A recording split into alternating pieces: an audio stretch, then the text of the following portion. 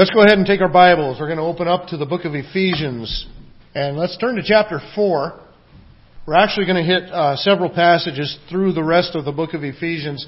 This is a great time to kind of stop and step back a little bit and get the big picture of what's going on before we get caught up in the details again. Because the book of Ephesians divides right in half very nicely.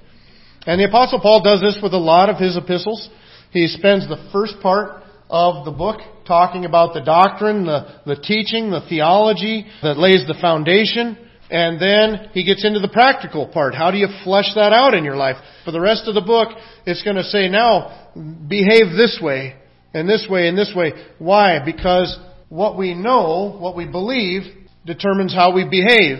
Sometimes people get the impression that doctrine is kind of academic. It's not.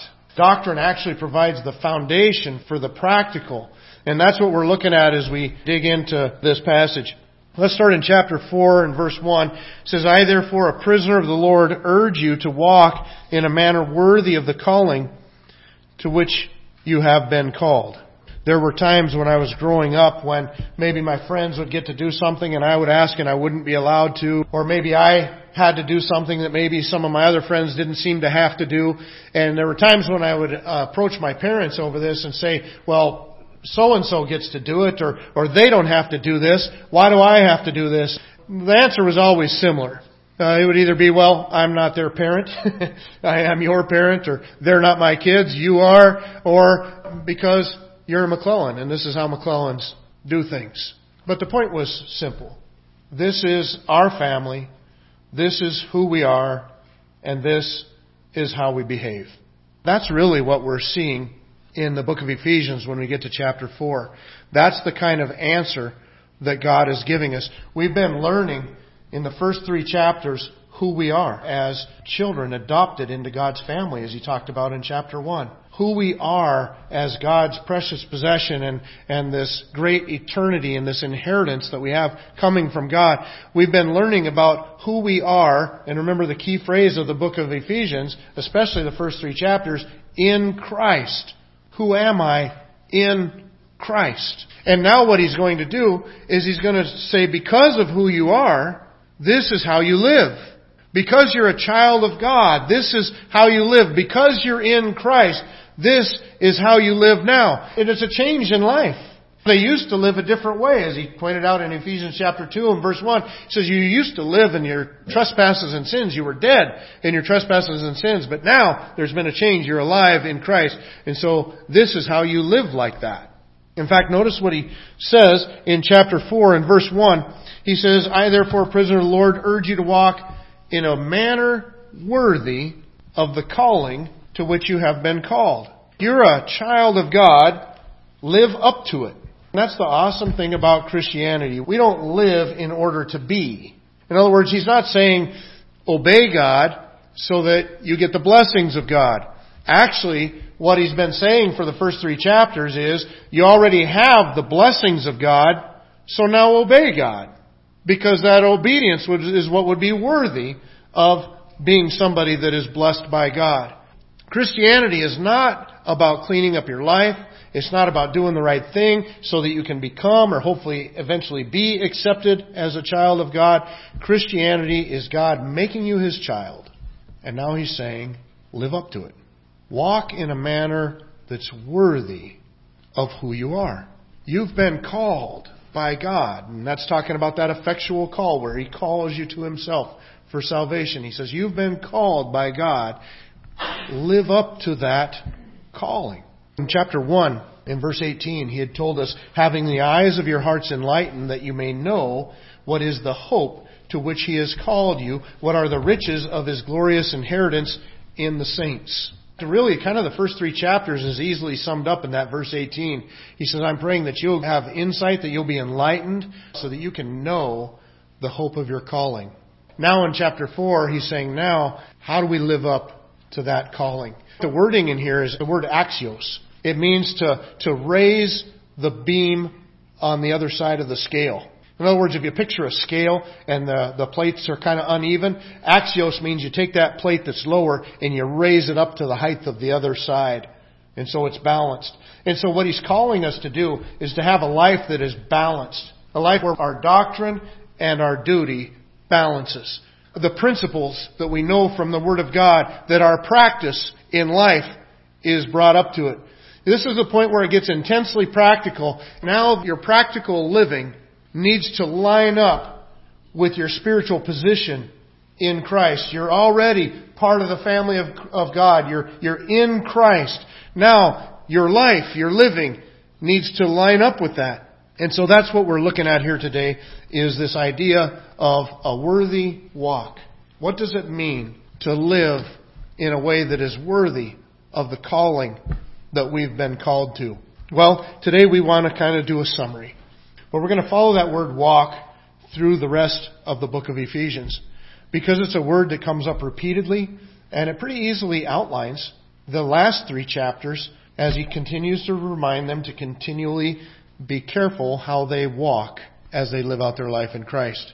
Now the word walk, he's obviously using it to describe your way of living. And as we look through this passage, there are 6 different elements that we find of this worthy walk. The first element that we see as we begin right in chapter 4 and verse 1 is that we are to walk in unity. To walk in a way that is worthy of the character of Christ, we must walk in unity as His followers. I, therefore, a prisoner for the Lord, urge you to walk in a manner worthy of the calling to which you've been called. And then from right there, it's all about their relationships with one another. He says, with all humility and gentleness, with patience, forbearing one another in love, eager to maintain the unity of the Spirit in the bond of peace. If we're going to walk worthy of Christ, it's a call to unity within His family. You know, I remember when my kids were all home, and even when they're not now, unity is a very important thing in our family. We've got a little bit of disunity in our family. And that disunity causes the greatest source of pain that we experience within our family. Lisa and I, even as our kids are out of the house and stuff, we love to see our kids take an interest in each other. Even though they have their own families and stuff like that, we love to see them take an interest in each other, that they still communicate with each other, that they like to do things with each other. You know, we love when, like for example, when maybe Dan and Liz and their family come home for a visit, and we love that time with our kids and our grandkids. We also like it when they take some time and go to like Zach and Leah's house. Or Leah comes down more often because Dan and Liz and the kids are there. Because even though it takes time away from us maybe in some of those things, we like to see that they care about each other and that there's a unity amongst the family and a unity amongst our children. Well, God's looking down from heaven to earth and He's experiencing the same thing. He likes to see that His children care about each other and that there's a unity within the family. You know, everything that we see in chapters 4 through 6 has already been laying the foundation for it in the chapters previously. And when we look at chapter 1, in verses 9 through 10, he says, making known to us the mystery of His will, according to His purpose, which He set forth in Christ as a plan for the fullness of time to unite all things in Him, things in heaven and things on earth. And so He told us all the way back earlier in chapter 1 that this is part of God's plan, is to take and unite, to bring together all things in Christ. And this is something that this church was dealing with a little bit on a very practical level, as now Gentiles had got saved and come into the church too. So you have people of very different cultural backgrounds with Jews and Gentiles. And when we've seen through studying chapter 2 and on up through chapter 3 that He's writing to them and telling them, look, you used to be on the outside looking in and now you're brought close. In fact, in chapter 2 verses 14 and 15, He says, for He Himself is our peace, who has made us both one. And a little farther down in the passage, it says He's broken down in His flesh the dividing wall of hostility by abolishing the law of commandments expressed in ordinances, that He might create in Himself one new man in place of the two. And He told the Gentiles, which would have felt like they were a little more on the outside, He had told them in chapter 2 verses 19 through 22, so then you are no longer strangers and aliens, but they are fellow citizens. He tells them they're fellow members of the household of God, built on the foundation of the apostles and prophets. He talks about them being joined together and also being built together into a holy temple, a dwelling place for God.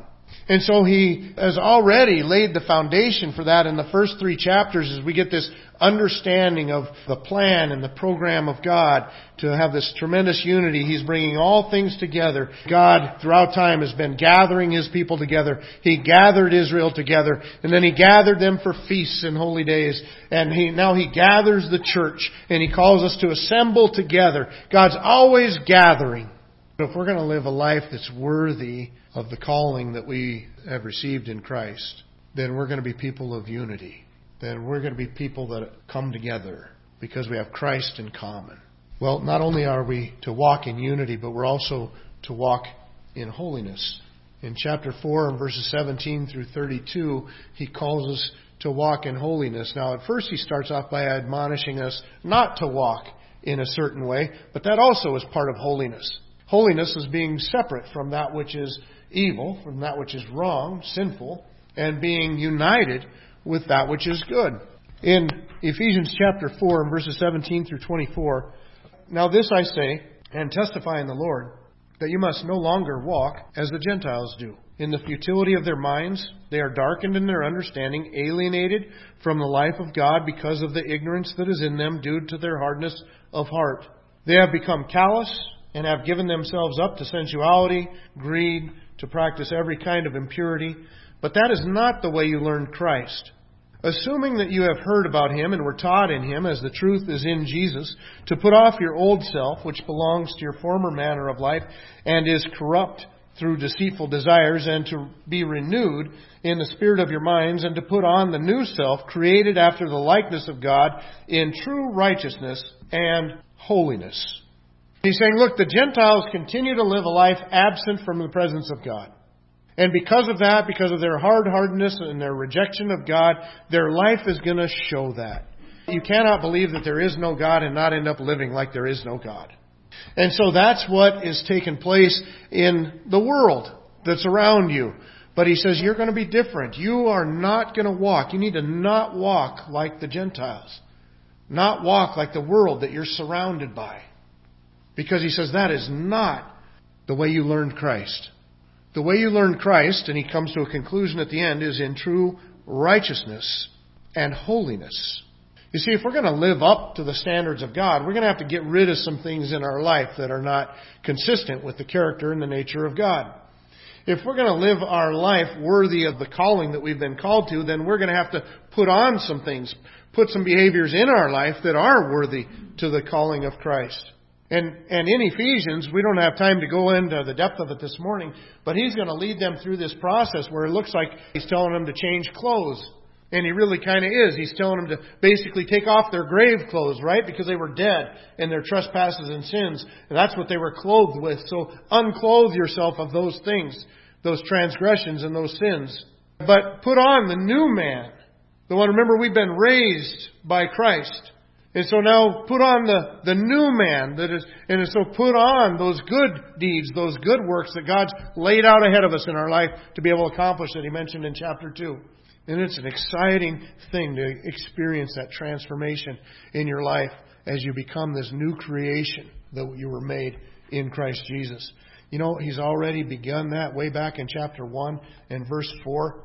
He says, even as He chose us in Him before the foundation of the world, that we should be holy and blameless before Him. You see, He already laid the foundation. What did God do in my life? Verses 4 and 5 were some of the memory verses I had in a doctrines class when I was in college. I memorized this passage without ever really trying to memorize it, just because I got thinking about what it meant. And that God's purpose in my life, as He chose me, was to make me holy, to make me blameless. Me who was unholy, me who had blame. God was doing an amazing thing in my life when He would call me to Himself and choose me to make me holy and blameless. What an opportunity. What a privilege to experience that what I did not deserve. That's one of the primary attributes of God, is holiness. So many of these things, the foundation has so been laid for us before, because it talks about us being children of God, this glorious inheritance. If we're children of God, we ought to look like our Father, which means we ought to be holy. We ought to see that holiness that is in Him ought to be seen in us. Hebrews even says in chapter 12, verse 14, strive for peace with everyone and for holiness, without which no one will see the Lord. And so it actually even ties that holiness of character to our position through our salvation. If you're genuinely saved, genuinely have faith in Christ, then you're going to start to look like your Father, and you're going to grow in your personal holiness. If you're not growing in your personal holiness, then you need to question your belonging in the family, your salvation, because we should be becoming more and more like Jesus Christ, looking more and more like our Heavenly Father. But in Ephesians, he's telling them, look, because you're part of the family, this is how the family behaves. Well, number 3, as we look at it, we should walk in love. Ephesians chapter 5, verses 1 and 2, he says, therefore be imitators of God, and that makes sense because God is love, as beloved children, and walk in love as Christ loved us and gave himself up for us, a fragrant offering and a sacrifice to God. In 1 John, the Apostle John would write to the people and say, you know what, if you say that you have a relationship with God, that you love God, but you don't love your brother, you hate your brother, he says, you're a liar. It's kind of the same thing we already talked about with holiness. God is love, and so if God is your Father, you're going to love. That's just all there is to it. He laid that foundation for us also in Ephesians chapter 1 and verse 5. He says, in love he predestined us for adoption to himself as sons through Jesus Christ, according to the purpose of his will. So in chapter 1, verse 5, we see that we experience the love of God for us through him choosing us and calling us and drawing him to himself through this salvation that we experience. But then he also went in much deeper than that. In verses 17 through 19, he says that you, being rooted and grounded in love, may have strength to comprehend with all the saints what is the breadth. It's actually in chapter 2, verses 17 through 19. To comprehend with all the saints what is the breadth and length and height and depth, and to know the love of Christ that surpasses knowledge. Remember, we just talked about that recently, how Christ has such love for us, and the Apostles' prayer for us is that we would really get a hold, that we'd get some kind of understanding, some kind of comprehension of how deep the love of Christ is for us. Well, here's kind of the idea. If we experience so much of the love of Christ, if we understand the depth and the width and the length and the height, if we understand the love of Christ and how much we are overflowing with the love that he has for us, then how can we not but overflow onto other people in our love for them as well? This is primary. This is foundational. Jesus Christ came and saved us. Why? Because he loved us. He entered this world to become our Savior. He was willing to go to the cross and lay down our life. He endured all those people spitting on him and pulling out his beard and beating him and nailing him to a cross. He went through all of that. Why? Because of his love for us. So if we're going to live in a life that's worthy of what we've been called to, it's going to involve love. It's going to involve loving other people. Even sometimes, people don't always appear real lovely. But you know what? We're part of those people that don't always appear lovely. And Christ loved us anyway. We need to love people anyway. And so love is going to be what we walk in as well. He also mentions briefly this idea of walking in light. In chapter 5, verses 3 through 14, he focuses on that, especially in chapter 5 and verse 8. He says, for at one time you were in darkness. And what he was talking about right before that was the darkness of the world that's around you. And with the darkness of the world that's around you, he says, but now you are light in the Lord. Walk as children of light. This last week we had Glow in the Dark night. We always have one night of the year with our Club Jam ministry, our Jesus and Me ministry, where we have Glow in the Dark night, and the kids all pick up things through the week that are glow in the dark, bracelets and necklaces, and some of them had these things taped to their pant legs and stuff like that. And I thought that was kind of creative and cool. And we come and we do a lot in the dark that night. We turn out different lights in the church and stuff so that the glow in the dark stuff lights up better. And when we do game time, we shut out the lights in the fellowship hall and make it dark in there, so all you see is these lights buzzing around the room while we play these different games, and they really love it. And one of the things that I pointed out to them was that when you turn all the lights on, you can't really tell if it's working. Because with the whole room light, the light doesn't really show up that much.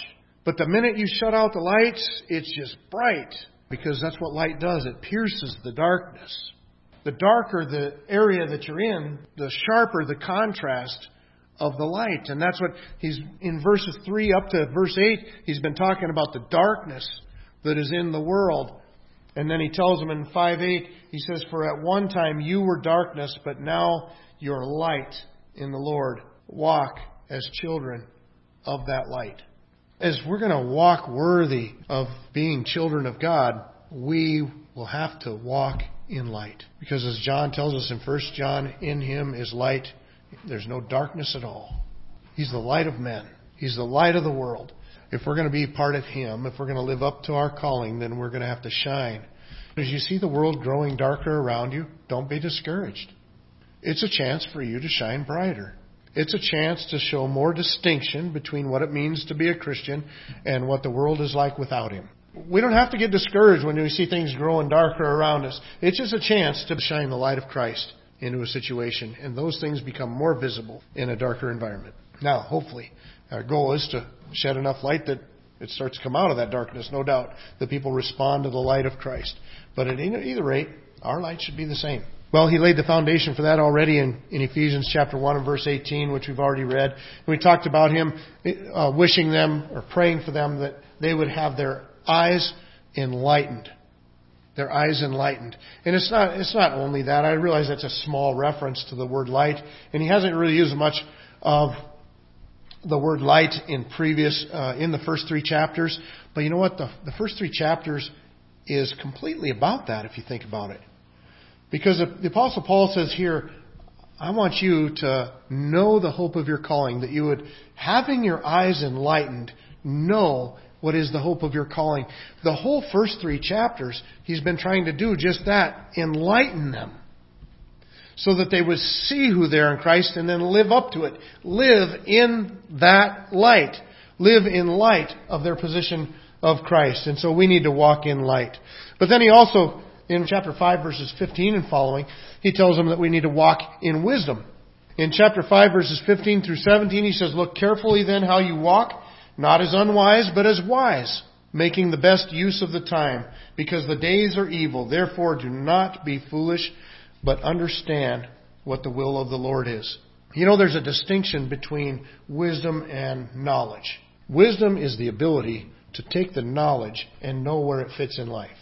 Wisdom is what takes what you know and helps you to use it to make good decisions, to do the right thing. And that's what he tells them in this passage. Don't be unwise, be wise. Make good use of your time. Walk in wisdom. Well, he gave us a foundation for that back in Ephesians chapter 1, verses 7 and 8. It says, "In Him we have redemption through His blood, the forgiveness of our trespasses, according to the riches of His grace, which He lavished upon us in all wisdom and insight." So we are the benefactors of the wisdom of God as He put together this plan of salvation. And then he prays again in verses 17 and 18 of chapter 1 that the God of our Lord Jesus Christ, the Father of glory, will give you the spirit of wisdom and of revelation in the knowledge of Him. But he's praying that God would give them the spirit of wisdom and revelation so that they could get their minds wrapped around what's taken place within them so that they can then make those good decisions and flesh it out, that we would not waste our time. Now this last one that he mentions when we get to chapter 6, he changes his word. No longer does he use the word walk, he uses the word stand. I think the analogy makes him shift the use of the word to one that would fit a little better with the analogy. And what we're to stand in is we're to stand in warfare. Because he warns us, you're in a battle. You're in a spiritual war. And this is the passage where he's going to go through the whole armor of God and tell them to put on the helmet and the breastplate and take the shield of faith and have your feet shod with the preparation of the gospel of peace. And he's just going to have you put on this whole armor of God because you're in the middle of a battle. In chapter 6, verses 10 and 11, he says, "Finally be strong in the Lord and in the strength of His might. Put on the whole armor of God that you may be able to stand against the schemes of the devil." He's been talking about walking in our Christian faith. When it gets to this warfare, he says, now you're going to need to stand. Because that's what you do in a battle. You stand. You come ready. and you meet whatever is coming before you. And he uses this word repeatedly through this passage. In verses 13 through 14, he says, "Therefore take up the whole armor of God, that you may be able to withstand in the evil day, and having done all, to stand firm. Stand therefore, having fastened on the belt of truth, and having put on the breastplate of righteousness." You know, He's given us that foundation, as we've mentioned with each one of these things. He's given us that foundation already. You see in chapter 1, verses 19 through 22, he talks about the power that God has given us for this battle. And what is the immeasurable greatness of His power toward us who believe, according to the working of His great might that He worked in Christ when He raised Him from the dead and seated Him at His right hand in the heavenly places, far above all rule and authority and power and dominion, and above every name that is named, not only in this age, but also in the one to come. And He put all things under His feet. You know, that's what they did with their enemies back then. They put their neck under their feet. And gave Him as head over all things to the church. You see, he said what God has accomplished for us through the resurrection of Jesus Christ from the dead, through the greatness of His power, He has already overcome. And so as we face our battles, as we are involved in this spiritual warfare, and we come against these dominions, these authorities, these powers, these rulers of darkness, he says you need to do one thing: stand. He's given us all the equipment to be able to stand with. And it's through His power that we're able to stand. But he says, you do this, you stand. You know what? I've heard people that don't understand Christianity say that Christianity is a crutch. And I guess in one sense, maybe it is a crutch. A crutch helps you to stand. And to be honest, if I was left to my own power, I'm not that good at standing. But you know what? Christianity is not for the weak. Sometimes it's going to seem like the whole world is going downstream and you're swimming up. I'm mixing my metaphors a little bit. It's hard to stand in that, I guess. But you know what? You got to stand. Having done all, to stand. And to stand firm. Stand therefore. Take a stand. Courage is part of our makeup as Christians. In fact, you know, as God sent the children of Israel into the promised land under the leadership of Joshua, He kept telling them the same thing: be strong and of good courage. Why? Because they were going to have to stand against a lot of enemies. In fact, the whole land was full of enemies that they were going to have to stand against. But God continued to tell them, don't be afraid, because I'm with you. Be of good courage. That's what Ephesians is telling us in chapter 6. Don't be afraid. God's with you. It's His might. Stand. So as we consider our calling in Jesus Christ and what it means for us to live up to it, there's a summary of what it means. There's some things for us to get busy on in our life, or to continue to be busy on in our life. We need to walk, as we walk with Christ, it's a walk of unity. We're going to be one with one another. As we walk with Christ, it's going to be a walk in holiness, as we separate from that which is evil and we do that which is good. It's a walk in love as we love one another deeply. It's a walk in light as we're willing to stand out in this dark world. It's a walk in wisdom as we make the best use of our time and we choose wisely, as we take the knowledge of who we are in Christ and we apply it to this life. And it's a walk, or it's a stand in warfare, where we take a stand for Christ and we're willing to pay the price. You know, the Apostle Paul, sitting in prison, he was willing to pay the price to take a stand. And that would be us as well, walking and standing in and with Christ.